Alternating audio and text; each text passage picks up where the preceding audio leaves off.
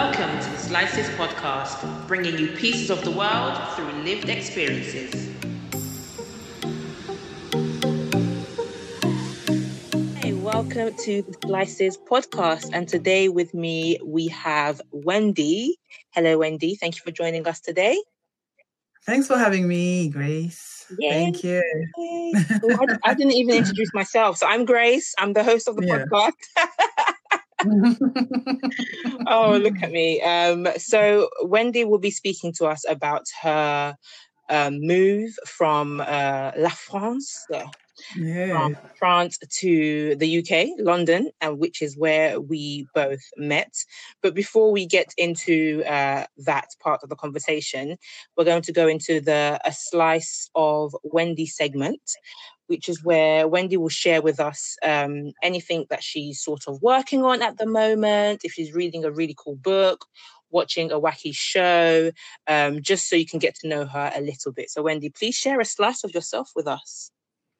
Hey, a slice of me. I like that segment already. And before I want to talk, I just want to say I love the idea of your podcast. I actually was waiting on it when you kind of told me before. Yeah, I mean, you well-traveled and you always like a pleasure to talk to. So I really was, I'm quite excited for this. So slice of me, what I do. Okay, my hobby at the minute, I have a podcast and YouTube channel called booboo.madras TV. At the minute you have, one is in French. So it's me and my boyfriend. Basically, we're talking about what it is like to be in couple, to be Black, to be young parents. Yeah. And then you have another thing on the podcast as well called on the channel called Parents Kind Of, where I'm with my best friend who lives in Thailand, and we both he's still a single dad and I used to be a single mom, so we're kind of going through different episodes and how we've been talking. So it's a little bit like a therapy type of thing. So yeah. And the last book that I've read is called M'explique pas la vie, mec. Okay. So are you going to translate that for us? Sure, definitely. M'explique pas la vie, mec means don't mansplain me, basically. So it's been written by Rokhaya Diallo, and the drawings are by Blachette. So I'm going to actually do a little review with my boyfriend because it's very feminist. And he was rolling his eyes when I was reading that. So I wanted to kind of have a debrief with him. So it's going to be super fun. M'explique pas la vie, mec, yeah. Cool. Sounds great. So your Boubou et Madras page, where can people find that? Is that on Instagram, Twitter? Where are you located? Yes. I'm definitely I'm not on Twitter. I'm on Instagram. So booboo.madras. And then on YouTube, booboo.madras TV. Booboo.madras. Oh, cool. So how long have you been in the UK now? Since the Olympic Games 2012. Oh, wow. Yeah. So was the Olympic Games the reason what brought you over to the UK, or it just happened to coincide with when you came? Literally, no, I was supposed to come for my brother's wedding in 2012. And so on holidays, and I end up just staying. Wow. Yeah. Wow. So there was no plan. You just said, I'm going for a wedding and now I'm here. There was no, I want to leave France behind. So before we go into that, where in France are you actually from, born and raised and everything? I was born and raised in Rennes. Rennes, which is like the west part. It's like maybe 2 hours away from Paris, and west part close to Saint-Malo, Nantes, Brest. So I went, that's where I lived. It's a university city. So when you go to Rennes, it's nice because it's still quite quiet. It's not hectic like Paris, but you do get the youth vibe because there is like big university there. So yeah. Wow. Okay. So were you just decided you'd had enough of Rennes, or you'd had enough of France? I left Rennes when I was 18 years old, and I actually went to America. Okay. So I went there. Why did I leave? Like I had a basketball scholarship to go to America, which is amazing. And I was ready for it. You know, when people go to airplanes and airport and they say to the parents, "Oh, you're going to miss me." It was nothing for me. I was like, I'm ready to go. Bye. You don't even have to drop me there. I know my way. You know, like I was ready because I always felt like Rennes was a little bit too small. You know, when you spend the whole time like in a town, like you would go into, we always joke, like when you go into the main streets of Rennes, you meet everybody, you know, the same day, you know, because it's so small. So yeah, I was just ready to go. And also the mentality, I don't know, I feel like I was not fitting at one point. I feel like I was a little bit like you know, the what happened on the politics, what happened, like the little discussions, the everything that was around me. I felt like it cannot be just it. Like, let me just go somewhere else. Yeah. So Rennes is home, but while you were technically home, you didn't feel like you fit in. You didn't feel like this was your home, really. Exactly. Yeah. It was just so small. Yeah. Okay, so then you went to America to play basketball, which I didn't know, which is great. So where in America were you, and how long were you there for? Hey, Missouri Valley College, MVC, the Vikings. Yeah. So I studied there for 3 years. So I arrived. It was, I remember it was like snowing, but I was so happy. So he added to the magic. But it was nice. So I went there, studied there for 3 years, studied journalism. And then, 3 years. And then after the 3 years, it was just amazing. Like I would recommend anybody to have that college experience in America. It's just everything. And, you know, I also feel like all the jobs that I have basically is because people are kind of curious to know about my experience there, which is great, you know, get your foot in the door. Yeah, of course. So once you finished in America, you came back to France? So it's a little bit more complicated than that, as in, not complicated, but interesting. As in, it's supposed to be 4 years in order for you to graduate. However, I got there and after a year, my parents were like, okay, you know what? You're a big woman now. You can pay for your own school. So I used to work on the campus, right? And I also had a little gig that was so nice in a little historical town just next to where I was in Marshalltown. However, I didn't have the good visa to work there. So I was paying, it was good money. You know, in America, that's what I like. When you waitress and they hear my accent, oh my God, it was almost like being a stripper, you know, like they send you like tips at you like crazy. But then when they told me I couldn't work there anymore, I was like, well, if I can't work there anymore, like I cannot do, you know what I mean? I cannot pay my school. I can't do nothing. So I cannot stay. So I said, okay, you know what? To regroup, I'm going to go to my brother's wedding. And then I found some job in London. So I never went back finally. Yeah. Wow. Okay. So London 2012. Yeah. What was the job? What did you do? Tell us. That's what I like with London, you know, because there's so many restaurants everywhere. So you can be hired like basically on the spot. So I sent my CV to so many places. And then there was like a little Spanish restaurant that were looking for people that were speaking English. So the whole staff was actually speaking Spanish. So they had like a little bit of trouble of with talking with the clients. So I was the only CV of a person that actually was not Spanish. And so they say, oh, she's from America. She come from America. So she must be speaking English. And they hired me. So I was like, okay, that's great. It was nice. La Copa, I remember, just literally at Trafalgar Square, not Piccadilly Circus. Mm-hmm. Yeah. So before going to America, had you already learned how to speak English from France, and then you went over there with a certain level, and then that you sort of built up on what you already had? Yeah, definitely. Yeah, I had a good level in France. You know, French people will tell you this. I think we have it's very hard for us, you know, English. I don't know if it's because we don't like the language or I don't know, but we are very, very tough. It's very, very tough for us to grasp the English language. But I had a very, very good level when I was at school. So I had like the best grades all the time, every single grade. And then I go to America and I couldn't understand anything of what's being said, you know? So I thought because I was good at school, I would go to America, I'm like, okay, we good. But no, it wasn't like that at all. So I had to kind of relearn English there. So obviously the written part was easy. So the school part was easy. It's more the oral, the conversation. Practice at basketball was hard. I couldn't understand my coach. Wow. So I look dumb. Oh my God. But that's fun. That's all fun though. So at what point when you were in the UK, at what point did you realize I'm not going back to France?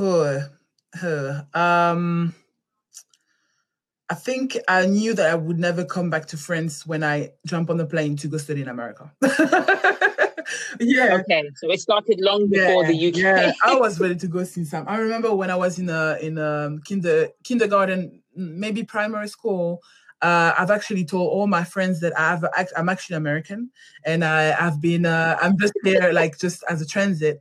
And I remember people were like, "She's a liar," and then I was like, "No, I'm actually American." So I was lying about this like long time before. So I really was ready to go, and I was like, "I'm not coming back." Yeah. So what was it about France that made you feel like I'm just ready to leave and never return? What was it? So, you know what? I think that I would think the opportunities. One thing that I thought I did good by living is when I was going back just on holidays to France. The first thing is I could see my friends that I left for years. Like 3 years later, I come back for holidays and I see they're just doing the same thing. And I was like, nah, this is not good. And they are very, very bright. I remember I started law school with one of my friends, and I come back and she's now working in like a small company and HR. And I'm like, can you imagine? But it's not really HR. It's more like she was placing people to go do some cleaning. And I'm like, can you imagine? You need like so many years of law to do this, you know. I was like, I couldn't comprehend it, you know. So I was like, I was right from the get-go with that, because the amount of opportunity you have in UK, even without speaking about US, in UK rather than in France is just crazy. I never in France like I would have been able to find a job in two days, you know, being a waiter. Yeah. So yeah.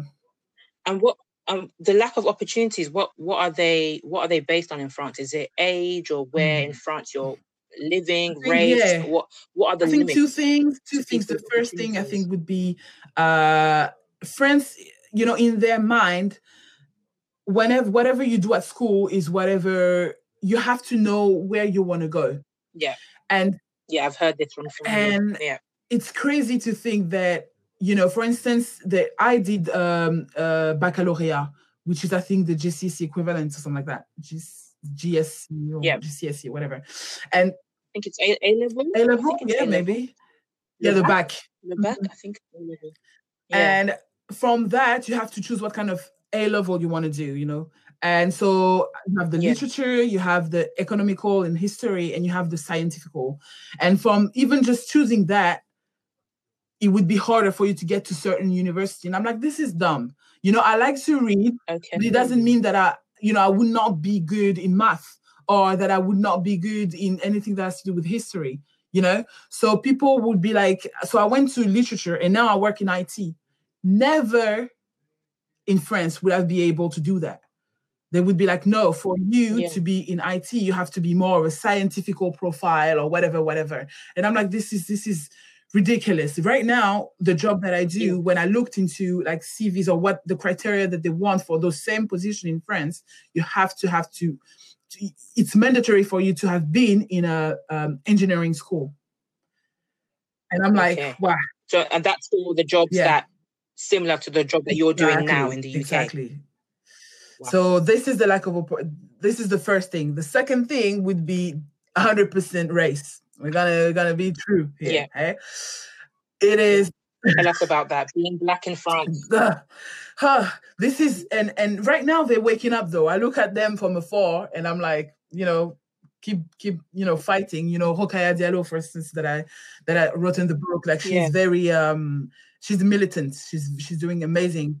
And one thing with France, sorry, I'm just continuing. One thing with France as well is like the racism is so subtle that even sometimes, that's interesting, because we've always had the idea that in France it was, the racism in the UK is subtle, but the racism in France is overt. So it's quite interesting that you've said, being French yourself, that you thought that it's subtle as well. It is. You know what? To be honest with you here, because I'm in London, and it is a little bit more, I think, open-minded. I must admit that the racism here, I can cope with it, because as long as it doesn't prevent me of doing my day-to-day job or having opportunities, and I had so many of them, that I feel like, you know what, I'm good here, and I don't really see it.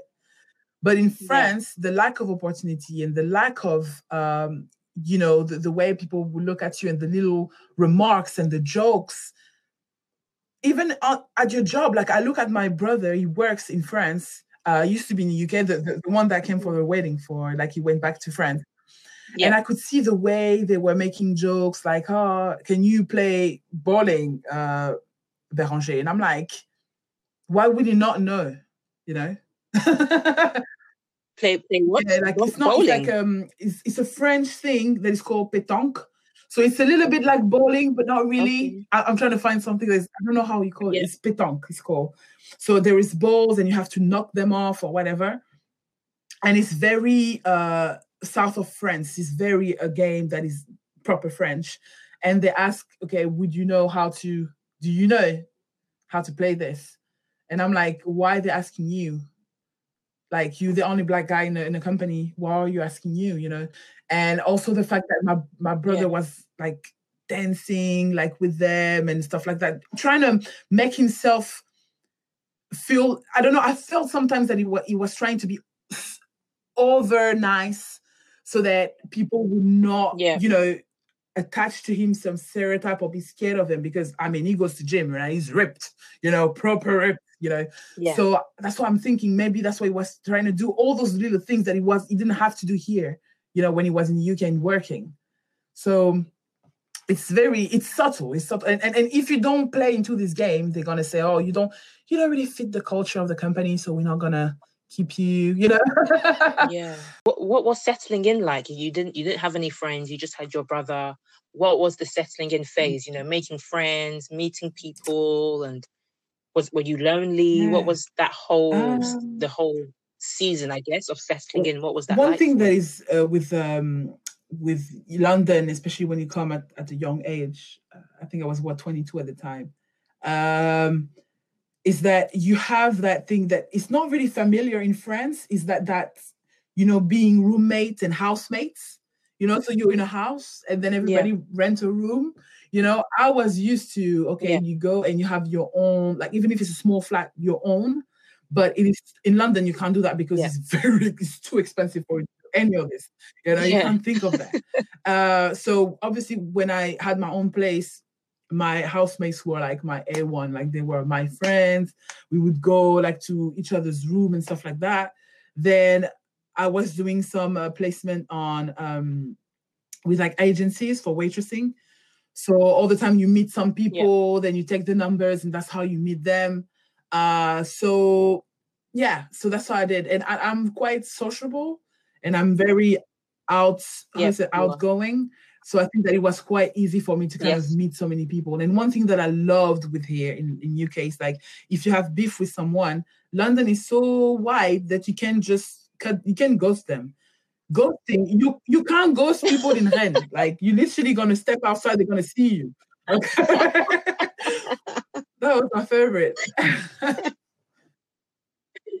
I hope you don't have beef with people anymore. Listen, I've ghosted so many people since I arrived in UK. Oh no, I've ghosted them. The men's, Yeah. So let's talk about the men's. So I know you were here for a long time. You certainly, I'm sure there was, dating involved. Are there any particular differences between dating in the UK or dating in London and dating in okay, Rennes, for example? Oh my God. So dating in Rennes was almost inexistent for me. That was crazy because actually that's what I said to my people when they see me come back. They say, "Oh, you're different. Like you are more confident and stuff like that." I'm like, "Yeah, because actually, y'all been lying to me my whole life, friends. You guys made me believe I was ugly. Well, I was not." So yeah, definitely when I grew up in France and stuff like that, I was like the good friend, because I don't know, I was always like, I guess the black girls in my, because I was in school, there were like a lot of like white people almost. So I guess, and also I was quite big, I was quite fat. So definitely I was a good friend. Then I started basketball. And in basketball, my physique, being tall and big is something that people are looking for. Coach wants those type of players. So I was like, okay, so maybe I need to continue that. And when I went to America, they were like, you're not big at all. Like, I guess the measurement changes, So here, I was a bit on the heavy side. When you arrive in America, they're like, you are no, like I would go to shops and find my size right away. Men would come and say like, "Oh, what's your name?" They like to say, "Oh, I don't know how to speak French, but I know how to say, voulez-vous coucher avec moi?" I was like, of course, yeah. So I was like, which means, like, would you like to sleep with me? Like in reference to Moulin Rouge, I think. Yeah. So obviously, when you get to there, like that's when basically my dating life kind of expand. Dating wise, I think that there were a lot of players, but one thing that was hard for me was to in here when you say to someone, okay, we're gonna meet, it doesn't mean that you guys are gonna meet. It's just a courtesy. So so when I was speaking with people and they were like, okay, give me a number, we're gonna meet, and it never really happens. I'm thinking, okay, in France though, when you say I'm gonna meet, you guys actually will meet, But in here, it's just like, okay, I was just saying, like it's not, stop calling me, we're not gonna meet, So now you have, you have your partner, you have your kids, and you have your own family unit. Would you say the UK is home now for your family, or is there possibility of returning to France, or is this where you guys plan to my parents raise want me your to children? Go back to France. I never want to go back to France. I don't want to. You know what? I'm still French, and there is that Brexit thing, and if everything happens and we need to move, I think that we will. However, I don't see it coming. Like, I don't want to. Like, my friend, and it's so weird as well because we are in UK, but my son goes to a French school, so it's like I like it here. I love it here, but I like a little bit some French elements. Like I don't want to go back into the actual country. I think that right now they're very much transitioning as well, in terms of how they treat Black people. So I think that I'm good in UK for now. If I were to move, in my mind, it would be in Canada. Okay. I know quite a few, it's quite a common sort of move, isn't it? I know quite a lot of French people move to Quebec. I don't know if that's where you're planning to move in Canada, but quite a few French people, especially Black French people, tend to make the leap and leave France and end up in Quebec. I agree. My brother is now Canadian. He's a programmer. Yeah, it's Canadian, so he's gone. We lost him. And then my cousin, she actually went there as well, and she stayed there now. She's like full on. And she came to UK before, but then she went there and she stayed there, and that's what she calls home now. So I was thinking maybe because you see, there is some good things in France, but you want the mentality. You want like another mentality, and I feel like Quebec has a little bit more of a US mentality, a little bit, like in terms of openness and in terms of how you want to treat like foreigners, I would say, and same as UK.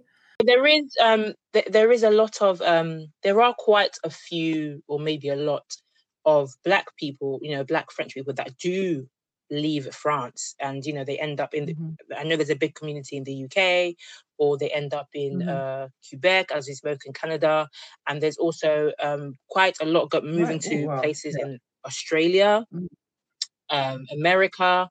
And is that all tying back to what you spoke about earlier about the opportunities and how rigid France is when it comes to sort of employment? Oh yeah. I would I say that to my friends all the time when I go back. I'm like, I don't understand the Black French entrepreneur who stays in France. Like you better off even go to Africa, to be honest. Yeah. And have, raise some kind of capital and go back to Africa, because I don't know, the opportunities are so small, and even the way of thinking is very, again, to tie it into school, like they really want you to follow a certain path, and then if your path makes sense to them, then you're going to get the job. And I'm like, but it doesn't matter. In here, if tomorrow I want to change my career, I just changed career. You know what I mean? And I take the leap and I apply and I put other things. But in France, you cannot do that. Like you have to do like equivalency exam. And I'm like, what is this? Like, is that for every sector? Any sector you want to go into, you have to do sort of an entrance? I think it's more for IT. I think it's maybe more for IT and things that are a bit more engineering, yeah. This sheds more light on why there's been a huge exodus of young Black people leaving France and trying to make it elsewhere. I admire the people that stays and fight the good fight in France, because it sounds like a war. It is such a war, and I mean, it feels that way when I see how Rokhaya Diallo, for instance. I just say her because if you go into her Twitter and you see how she get, bashed, it's crazy. It's crazy, and they are very much in the middle of, trying to define what's correct or not, in a way of, kind of redefining what is to be Black in France. And there is a lot of pushback. So it feels that war a little bit each time she goes to because she's Muslim as well on top of it. So, it feels like war when she goes there, and I feel her pain. So that's why it feels so heavy. And for you, what does it mean to be Black in France for you? What does it mean? I think that, I don't know. I think that when you're Black it's a lot of, you have to dilute yourself, basically. You cannot be your true self. When you are in France, you have to be a little bit, speak a little bit with your inner voice, be a little bit more like understanding of the jokes they make, try and not get offended with things that would offend you or offensive. There is a lot of diluting. So I think you have to be ready to kind of how you say that, ignore a lot of the noise and try and stay focused when you're Black in France. Yeah. Which I don't want to do anymore, which I don't want to do at all, because I've been taught not to do so. And I like my outer voice. It's hard. It's complicated to be there, but you know what? It's complicated to be there once you've been out and to go back, because if you're there and grew up there, you kind of used to it. Yeah. And sometimes when I go and I speak to my